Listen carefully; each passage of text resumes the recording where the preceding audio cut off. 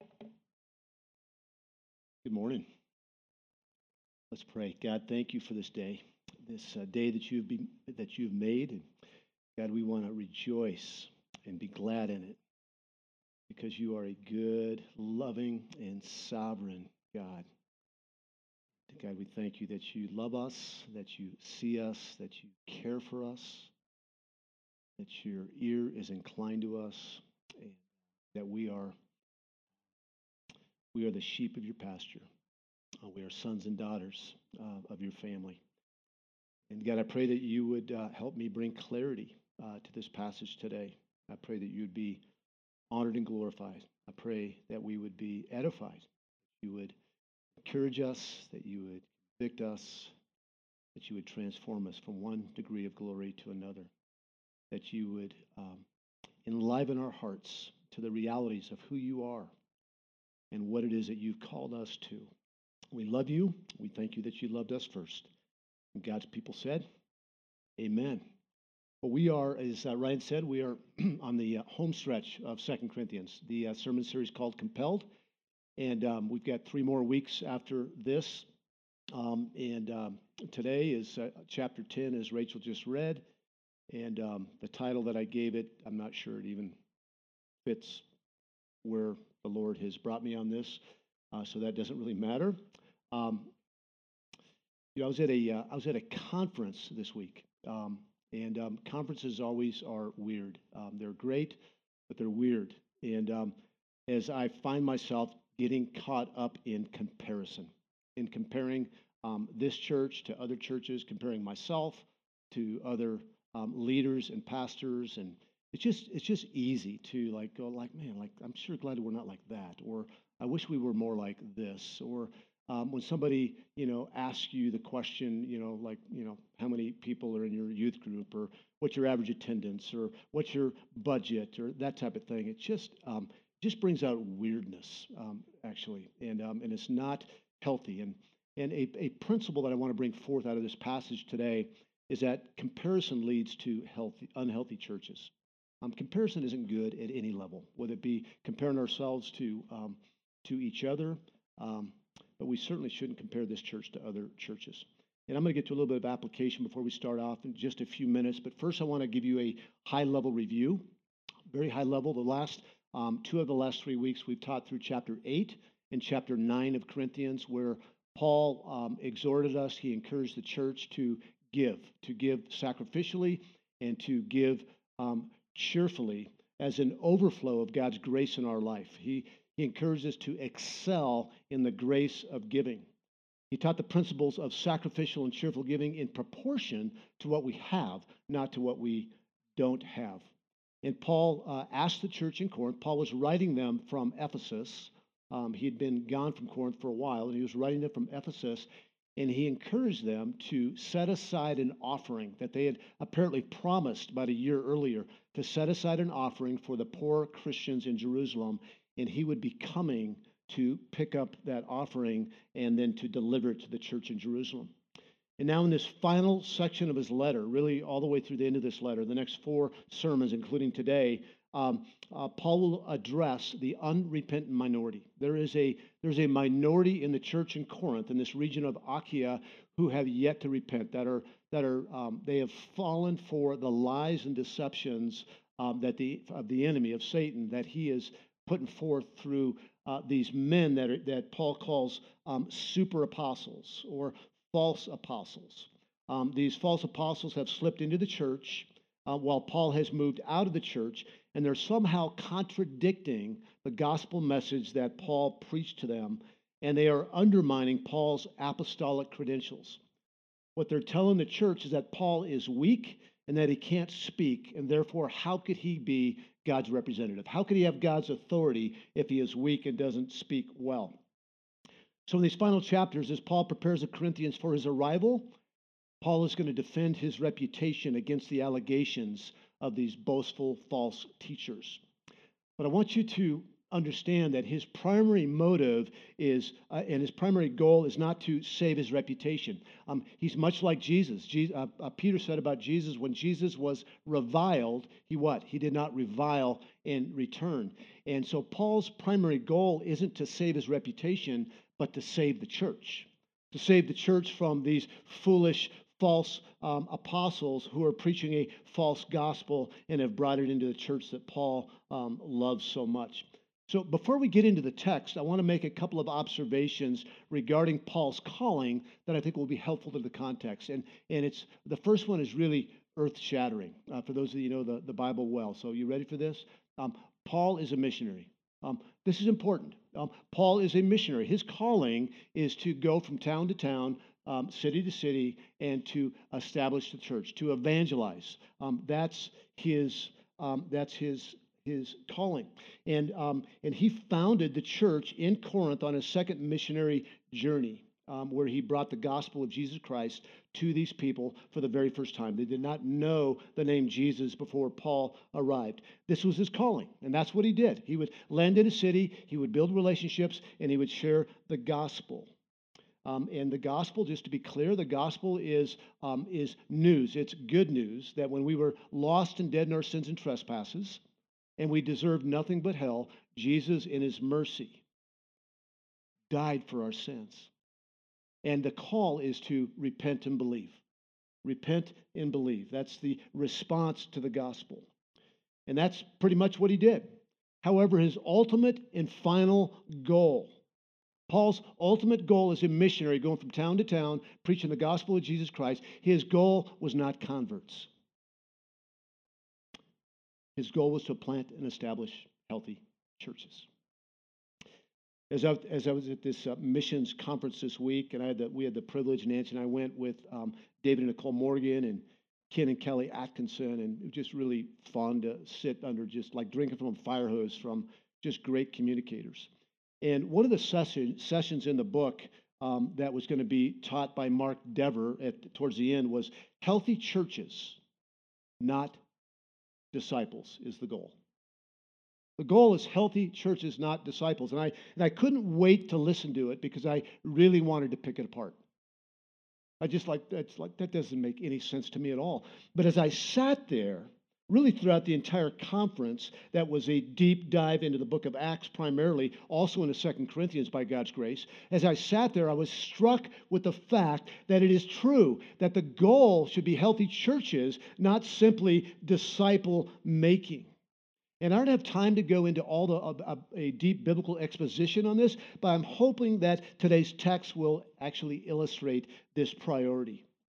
The Father's ultimate goal in giving Jesus Christ was to gather a people to himself. Yes, he so loved the world that he gave his only begotten Son. Yes, Jesus willing to set his face toward Jerusalem to lay down his life so that we can be forgiven. But the whole goal is for forgiveness is so we can be brought back in. That God is a holy God and he is a just God. And he created us to be in relationship with him. So the Father's ultimate goal in giving Jesus to lay down his life is to gather a people for himself, a people who have been captured by the love of Christ and are now compelled to live out the first and second great commandments in community together. To not just pray a prayer, not just to say, but to have praise on our lips, but what a true convert does is they live out the first and second great commandments. To love the Lord our God with all of our heart, soul, mind, and strength. The second is like it, to what? To love our neighbor as ourselves.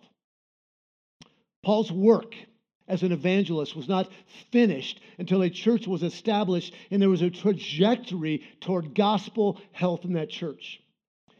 And the Bible tells us a lot about healthy churches. And some aspects of a healthy church include some of the following. Biblical preaching, first and foremost. A healthy church goes through large sections of the Scripture, books of the Bible, paragraph by paragraph. Biblical preaching. Another aspect of a healthy church is believers living out the one another's in Scripture. serving one another, bearing one another's burdens, teaching and admonishing one another, serving the community that we live in, building relationships and serving the lost. The list goes on and on.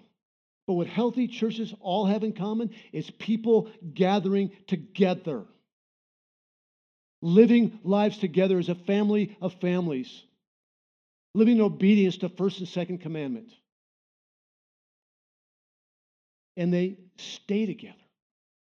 Healthy churches have members that stay together, that are committed to one another, that don't jet just when there is conflict in the church, or they don't like the way that the mask or the pandemic thing is being handled.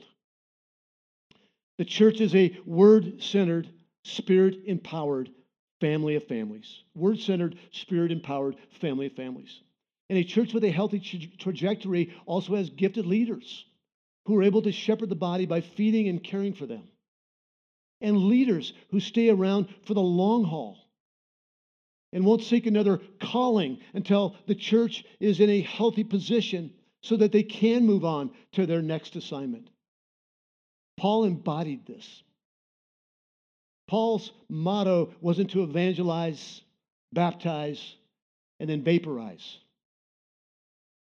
He evangelized and he baptized, and he made sure before he moved on that the church had a healthy trajectory, that there were elders in place, that there was solid teaching.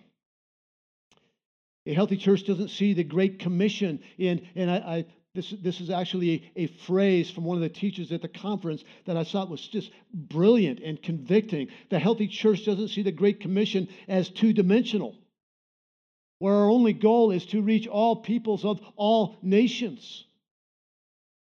It's not just two-dimensional. There's a third dimension, that we're to reach all peoples of all nations for all time, throughout all generations. We're to make disciples for all generations to the end of the age. And when our focus is on conversions, again, conversions at any cost, and where that cost of following Jesus is not counted or taught, there'll be many false conversions. And that's the problem in the church in America today. Yes, the church is declining. And the church is declining because we're coming out of a 50-year period of altar calls, where we're just saying, you're in, you're in, you're in. Baptize you. Now go live your life without discipleship. A goal I heard recently of a healthy church is true conversions and planting true churches. A healthy church has true conversions and plants true churches. So the goal for the church is to plant and establish healthy churches that are making healthy disciples. And this is not just a job of the pastors, it's a together job. It's a job for the body. It's not just the pastor's responsibility, it's a body responsibility. So I have a couple of questions here before we dive into the text. Are you a healthy church member at WCC? Are you a healthy church member? And even though we don't have a formal church membership, are you all in? Something that was just striking at this missionary conference as it was primarily for people like David and Nicole that are getting ready to go to unreached language groups, where the name of Jesus is maybe not known at all. And what they said was, don't go unless you can say that you're going for as long as it takes. Don't go unless you're willing to go for as long as it takes.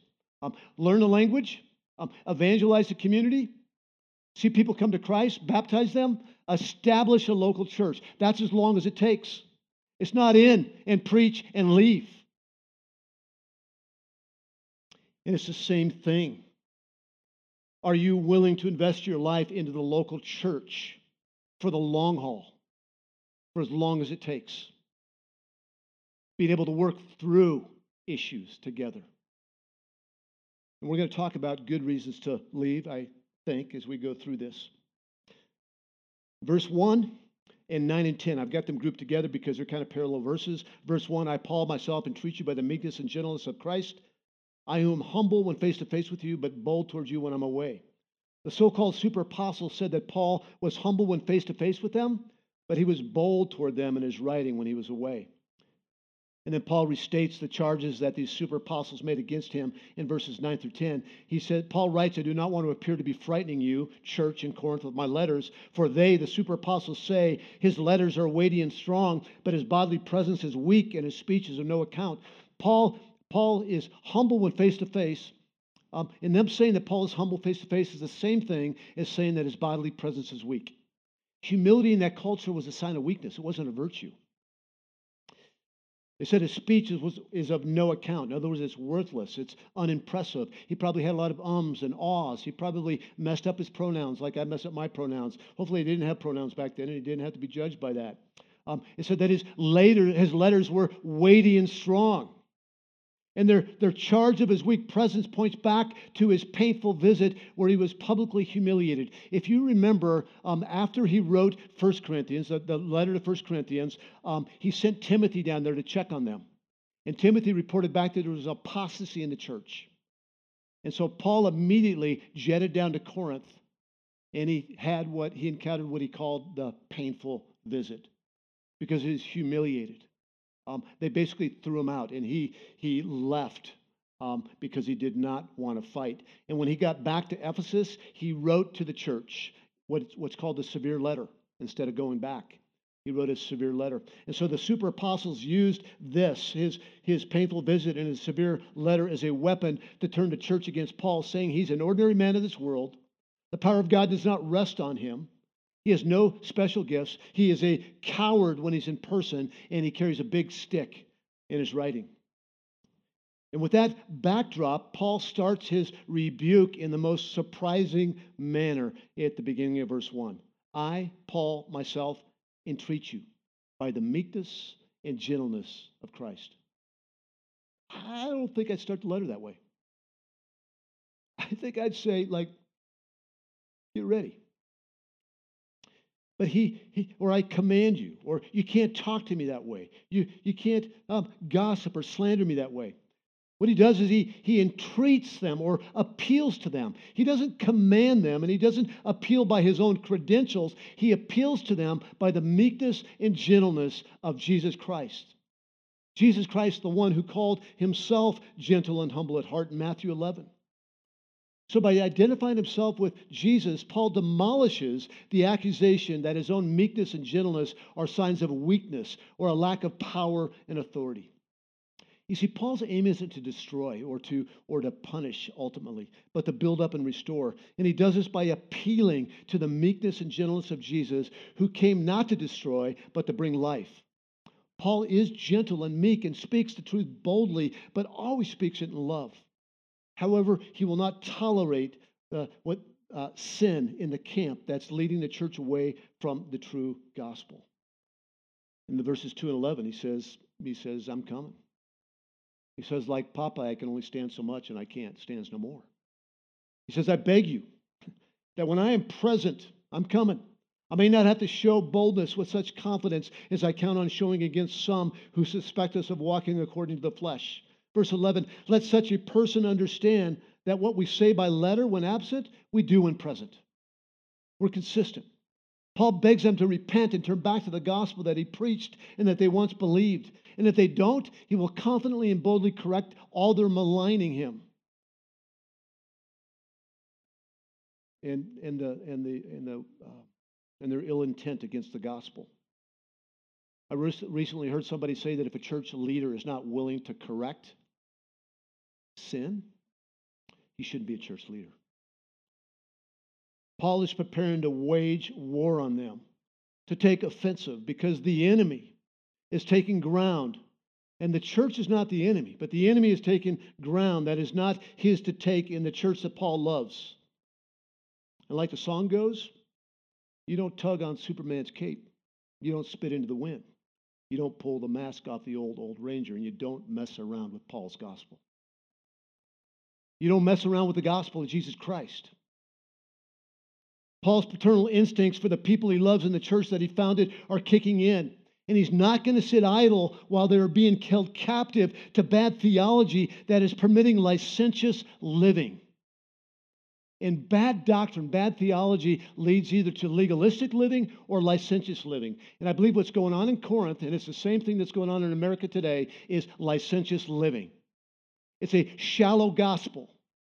It's a gospel that says, believe in Jesus for the forgiveness of your sins, end of story. It doesn't count the cost. It's not a gospel where there's a cost.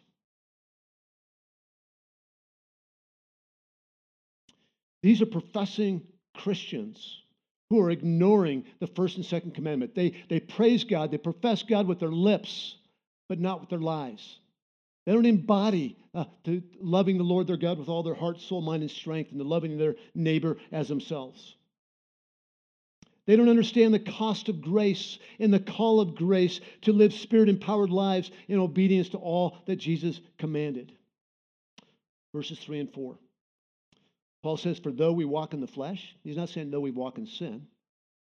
He's saying that we're human. We walk in the frailness and we're decaying. We're human. For though we walk in flesh, we're human. We're not waging war according to the flesh. We're not waging war according to human standards or human motives. For the weapons of our warfare are not of the flesh or not of this world, but have divine power, God's power, to destroy strongholds. Paul says, I can't destroy, I can't make you repent. I can't change anything in your life. I can't change anything in your culture, anything in your church. But I have weapons of divine power that can. And these strongholds that he wants to destroy are a result of human reasoning rather than reasoning from the Bible. And one of Satan's primary schemes, tactics, is to tempt Christians to try and make sense of the world through a human lens rather than the lens of the Word of God. Human reason propels us, motivates us, wrongly encourages us to try and change the world from the top down. Human reasoning says that we can change our culture. We can change the trajectory by changing institutions, by changing leaders, rather than preaching the gospel and living out the great first and second commandments. Human reasoning dupes us into thinking we can change the world through human leaders and institutions. Human warfare, if you will. Additionally, the end of human reasoning is idolatry. Human reasoning puts us in a place where we are loving God's gifts more than we're loving the giver of all of God's good gifts. Paul says we're coming. We're coming with divine weapons to destroy strongholds in the church. We're going to storm the fortress of lies and deceptions, destroy arguments set up against the knowledge of God, and we're going to free the captives.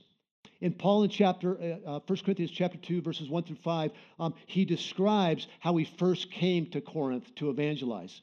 And it's the same way he's coming back to Corinth to call for repentance. Listen to his words from 1 Corinthians 2, 1 through 5. And when I came to you, brothers, did not come proclaiming to you the testimony of God with lofty speech or wisdom. For I decided to know nothing among you except Jesus Christ and him crucified. And I was with you in weakness and in fear and much trembling. And my speech and my message were not in plausible words of wisdom, but in demonstration of the Spirit and of power, so that your faith might not rest in the wisdom of men, but in the power of God. This is the way to salvation. This is the gospel of Jesus Christ, and it's also the way to repentance for the believer. We don't wage war against those stuck in darkness with our plausible words, with our intellect and our rhetoric. We preach Christ and him crucified. This is the only message that can set the captives free. It was not Paul, it was not his intellect, it was not his convincing words that brought many to faith. It was the gospel message brought to bear upon the hearts of people that God was drawing by the power of God. So Paul wages war on unrepentant hearts by the power of God. And I looked at my interlinear Bible because I wanted to know what's the root of power. What's the root of the Greek word? It's donatos, and I see it over and over again. As you know how it is? It's God is able. That when you look in the New Testament, God's power is that he is able. I'm not able. You're not able. You're not able to change anybody. You can't change your child's heart. You can't change your neighbor's heart. But God is able. God is able to do exceedingly and abundantly more than we ask or we can even imagine. God is more than able to change the hardest heart into a heart of flesh. Yes, we need to engage in the battle. But remembering that the battle belongs to the Lord and that it's His power alone that can destroy strongholds. Paul intends to storm the gates of hell where the enemy is wreaking havoc on Christ's church and to recapture them by the love of Christ and to bring them by God's grace back into the triumphal procession that Jesus is leading and to joyfully live in submission to all that Jesus is calling them to do and to go wherever Jesus is calling them to go. Verses 5 and 6, he says, we destroy arguments and every lofty opinion raised against the knowledge of God. We take every thought captive to obey Christ, being ready to punish every disobedience when your obedience is complete. This passage I have used wrong. I've applied it the context wrong ever since I was a Christian, quite frankly. Maybe up until the last week. There is a secondary application for my life and your life as individual sinners saved by grace. But this is Paul. It's what he's going to accomplish by God's grace and power in warfare in other people's lives. So when the word translated thought, take every thought captive to the obedience of Christ, thought is rendered elsewhere as mind or minds. We destroy arguments and every lofty opinion raised against the knowledge of God, and we're going to take every mind captive to the obedience of Christ. The idea is that Christ does not simply help people think holy thoughts, is that He takes over and transforms our minds so that our default thinking is of the things of God, His character, His promises, His grace, His holiness. And what's at stake here for Paul, what's at stake for the church, what's at stake for God's glory is the obedience of the church. And the battle mind is the mind, and the enemy is Satan, who attacks God's people with lies and schemes and temptations. And we're easy bait for him when we're not engaged in a church where our minds are being shaped by sound teaching and we're known in a community. You see, when our minds are not being shaped by sound teaching and we're all alone, and we can be part of a church and be all alone. Who knows you? Who knows you? Who knows your sin that you're entangled with? Who knows the areas of temptation? Who knows your joys and fears and dreams that can come alongside you?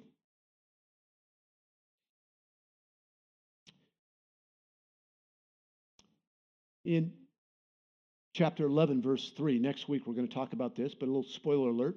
Paul tells us that Satan deceives believers in the same way he deceived Eve and leads us away from a sincere and pure devotion to Christ.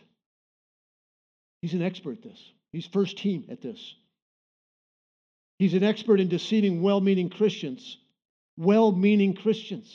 like us.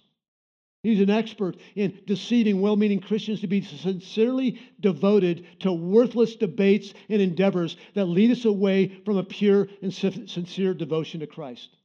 What are you sincerely and purely devoted to this morning that is not Jesus Christ? You might say your spouse. That's good. Your kiddos. That's good. But what are the things out there that make you angry and discontent that you're sincerely devoted to changing? Our devotion is to Jesus Christ. And it's only by His power, through the proclamation of the gospel, that things that bug us, that make us angry, can be changed. So Paul aims to destroy all that is raised up against the knowledge of God in the church. And in doing so, his goal is not to destroy the people, but to build them up. He wants the best for God's people. And the best for God's people is when we come underneath the lordship of our Lord and Savior Jesus Christ, when we come underneath it, when we live out the first and second commandments. The Word of God, illuminated by the Spirit of God, destroys arguments and every lofty opinion raised up against the knowledge of God. This is God's work, but it's accomplished in the context of the local church. And once Paul goes to Corinth and destroys their arguments, tears down the walls, destroys the strongholds. Once they become obedient and their minds and hearts are once again captured by the love of Christ, he says the disobedient need to be punished. Being ready to punish every disobedience when your obedience is complete. And I think what Paul is talking about here is church discipline. I hate it. But it's the design of the local church. That God has gathered a people for himself at a great cost. And when there is unrepentant sin in the church, with no desire to turn from it, Paul says that the disobedience needs to be punished so that they might repent and be restored. And one of my favorite sections in all of Scripture is Galatians 6. I think I've got it saved. And here's really what church discipline looks like at the very beginning stages. Brothers and sisters, if anyone is caught in any trespass, you who are spiritual should restore him in a spirit of gentleness. What's at stake is God's glory and the purity of the church. Verse 7, Paul tries to wake up the deceived minority with a dose of reality. He says, look at what is before your eyes. If anyone is confident that he is Christ, let him remind himself that just as he is Christ, so are we. What Paul is talking about is hey, look at us. We're Christians, just like they're Christians. No, he says, look before your eyes. We are true ambassadors. We have God's authority.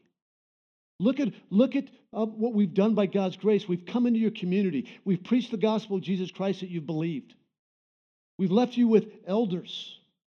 Look at our track record. Recalculate and add up the evidence. You're being deceived. We are true apostles. Verse 8, for even if I boast a little too much in our authority, which the Lord gave for building you up and not destroying you, I will not be ashamed.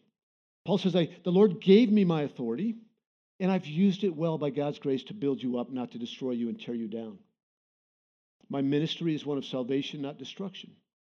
Paul states that he's not ashamed to boast in God's given authority to build up the church and not destroy it. And then we go to verse 12. Paul's boasting, once again, wasn't in his superiority over his detractors. He says this in verse 12. Not that we dare to classify or compare ourselves with some of those who are commending themselves, but when they measure themselves by one another and compare themselves with one another, they were without understanding. The false apostles, like many pastors and churches today, are caught up in the comparison game. They measure their success and failure in relation to other churches' success and failure. They look at how many Instagram followers they have, church attendance, giving, baptisms, how many graduates from PLI. And most of these, maybe not the Instagram one, are worthy of celebration, as long as God gets the glory, the praise, and the honor. But they're not necessarily indicators of success. I talked to a pastor last week in a small town in Nebraska. That town has 1,100 people. Like he goes to conferences and he hears these churches of hundreds of people getting baptized and thousands of people in the church, more than he has in his town. If he starts comparing himself to other churches, he's going to get super discouraged.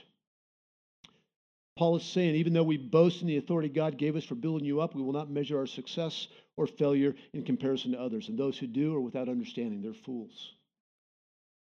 So Paul's ultimate goal is not numbers. It's not the number of converts. It's not the number of baptisms. It's not attendance. It's not churches planted. His goal is a healthy church in the town that he evangelized, where people are built up to maturity in Christ and living in submission in the first and second commandment. Do we boast? Yes, we will boast in what only God is doing and what only God can do in and through us. Verses 13 and 14, but we will not boast beyond our limits. Our aim is not to boast in God using us beyond how he's actually used us, but we'll boast only with regard to the area of influence God assigned to us to reach even to you. We're not overextending ourselves as though we did not reach you. For we are the first to come all the way to you with the gospel of Christ. Paul's not exaggerating. I have a tendency to exaggerate. I've noticed that about myself. Like when I'm talking to it's not a big exaggeration, by the way. It's an exaggeration. Somebody goes, what's your average attendance? And I do track it, by the way, which I really feel like I need to stop tracking attendance. Like it does, like, why do that? If somebody asks me, like, what's your attendance? And I'll use it, like, I'll give them like a number, like 5 higher. Not 50 higher, but like 5 higher. Like, why did I do that? And then I'll justify, well, I think there's 5 women pregnant in this body. They come and like there's life in there, and that's okay, isn't it? But Paul does not exaggerate in the places that God has used him. He and his team were the first ones to reach the Corinthians with the gospel of Jesus Christ. His ambition and his calling was to preach the gospel where Christ was not yet known, and then to establish a healthy church, and then to move on. Listen to the way he describes his ministry. Romans chapter 15. For I will not venture to speak of anything. I won't boast of anything except what Christ has accomplished through me to bring the Gentiles to obedience. I love the way he says that. First of all, he gives all the glory to God. He doesn't say he brought the Gentiles to faith. He brought them to obedience, because faith, genuine conversion always leads to increasing obedience. Remember what we talked about? It's not about perfection, but it's about direction. That there's a direction of obedience in the believer's life. By word and deed, by the power of signs and wonders, by the power of the Spirit of God, so that from Jerusalem and all the way around to Illyricum, I have fulfilled the ministry of the gospel of Christ, and thus I make it my ambition, my calling, to preach the gospel, not where Christ has already been named. And by the way, that's not a calling for everybody. It's his unique calling. And thus I make it my ambition to preach the gospel, not where Christ has already been named, lest I build on someone else's foundation. But as it is written, those who have never been told of him will see, and those who have never heard will understand. That's his calling. But he's not a cold-hearted evangelist that just wants to see people come to Christ, and then he hits his sending agency's app, and he reports week by week the converts and calls it good and moves on. He cares about the church. He cares about the health of the church. He can't move on to the next assignment in good conscience until there is a trajectory for a healthy church in Corinth. He's writing this from Ephesus. He's getting ready to move on to Macedonia. He wants to go back down into Corinth and pick up the collection and go to Jerusalem. But he feels paralyzed. He can't leave until he feels like the church is on a healthy trajectory, that their faith is being increased. So he says that in verses 15 and 16. We do not boast beyond our limit in the labor of others, but our hope is that as your faith increases or matures, our area of influence among you may be greatly enlarged, so that we may preach the gospel in lands beyond you without boasting of work already done in another's area of influence. If their faith would increase and mature, he would feel released to engage in his next assignment in the next city to preach the gospel in places where no man has shared it before. He left key leaders behind to ensure that churches he planted would stay healthy. He urged Timothy to stay behind in Ephesus when he went on to Macedonia. He encouraged Titus to stay in Crete to appoint elders in every town. And Paul is a great example for missionaries, church planters, and pastors today. As I already said, that the model in the church today is you stay for a few years. So until you can get like a better gig, you move on. And not that it's always wrong for a pastor or a missionary or church planter to move on, but are they moving on with it, leaving a church healthy? And I can tell you this, unless I get ran out of this place, like when I leave, by God's grace, there'll be somebody taking my place. I'm not going to leave this place. You've got great elders here. But whatever role, whatever my unique function is here, that I'm not going to leave until that role is filled. And I believe that's a calling. That's an example of Paul. As an example of Jesus. It's one of the primary reasons he invested in 12 before he died and rose again and ascended to the right hand of the Father. So that the church could be established. So there could be sound doctrine and sound teaching. Paul's work wasn't over when there were simply converts. He couldn't rest until there was a true and healthy church. And can I say this is a reminder? This is for all of us as members. I'm a member of this church as well. We don't have membership, but I'm a member here. Is stay for the long haul. Stay in the local church, this church or another local church for the long haul. In the same way that they encourage missionaries, don't go overseas for any go for as long as it takes. Stay at the church. Leave the church when there's heresy, when there's unsound doctrine. Maybe leave the church when there's no use for your God-given gifts here, which I can't imagine. And you can use those gifts somewhere else. But don't leave the church when there's people that you need to be reconciled with, that you're running from somebody. Don't leave the church because the lead pastor messes up his pronouns. Don't leave a church because of their mask mandate or the way that they handled the pandemic. People left churches all over northern Colorado for reasons in that I don't think are primary. There's good reasons to leave the church. Unsound doctrine. Another good reason to leave a church is that you're going to a church where you pass 2 or 3 other good churches on the way to getting there. And many of you have come to this church because you were at a church in Loveland or Greeley or Fort Collins or Wellington, and you live in this community. I think it's a great reason to find a new church. So those of you that have been here for a while, thank you. Thank you for sticking through thick and thin. Thank you for enduring our mistakes during the pandemic. We learned from them. We'll be ready for the next one.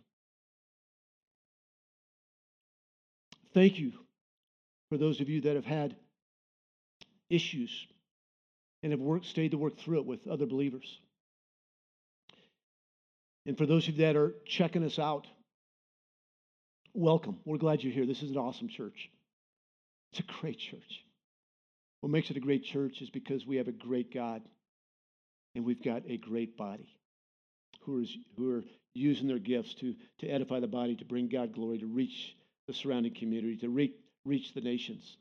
But I want to encourage you that if you are that if you've got business at another church, if you've left a church and there's make sure you leave well. Make sure you leave well. And if this is the place you feel like God's leading you, sooner rather than later, pull up the hood. You can hear some things purring that are working well, and you're going to hear some knocking sounds. I'm usually a knocking sound.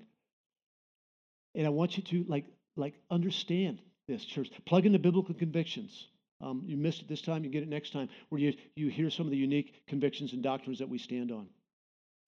Not unique, they're all in God's Word, but some of the distinctives.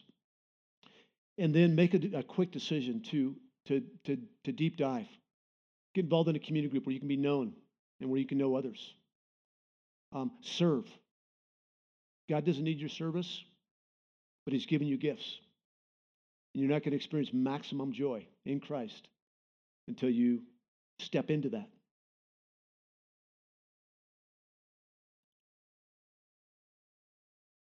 Such a weird way to end a message and jump into communion. But we're His body. Verses 17 and 18, Paul says, "Let the one who boasts boast in the Lord, for it is not the one who commends himself who is approved, but the one whom the Lord commends." Paul summarizes our aim of boasting. Anything that good that comes from our lives, anything good that comes from our churches, we must and we will boast in the Lord. Staying in the mission field or staying in a church for a long haul takes work. And we stay for the long haul to work towards the health of the church that can only be accomplished by the power of God. For He is able. So we stay and we serve and we become known and we boast in all of it of our good God who holds it all together. Amen. So we get to celebrate communion together. Has anybody noticed that we haven't done this in a while?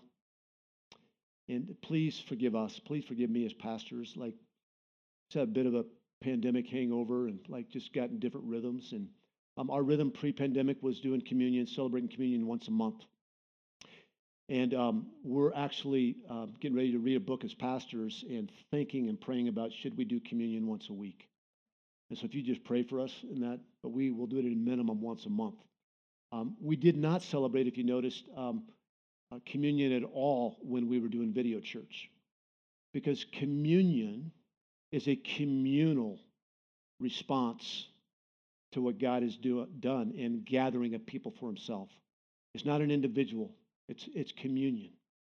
We're one loaf, we're one body, celebrating the broken body of Jesus. And I'm going to read just a paragraph and a half from Ephesians chapter 2. And I'm going to encourage you just to ponder these words, ponder the sermon, ask God what he has for you, and then we will engage in the elements together. If you don't have this snack pack, there's one in the table out there. Ephesians chapter 2. And you, Christian, were dead in the trespasses and sins in which you once walked, following the course of the world, following the prince of the power of the air, the spirit that is now at work in the sons of disobedience, among whom we all once lived in the passions of our flesh, carrying out the desires of the body and the mind, and were by nature children of wrath like the rest of mankind. But God, being rich in mercy because of the great love with which he loved us, even when we were dead in our trespasses, made us alive together with Christ.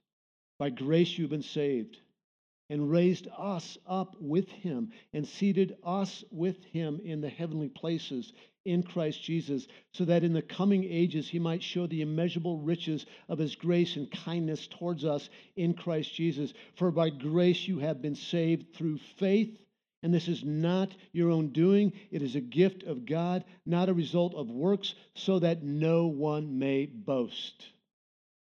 For we are his workmanship, created in Christ Jesus for good works, which God prepared beforehand, that we should walk in them. So would you take just a couple of minutes and just let the Spirit of God do business with you, and then we'll celebrate and participate together.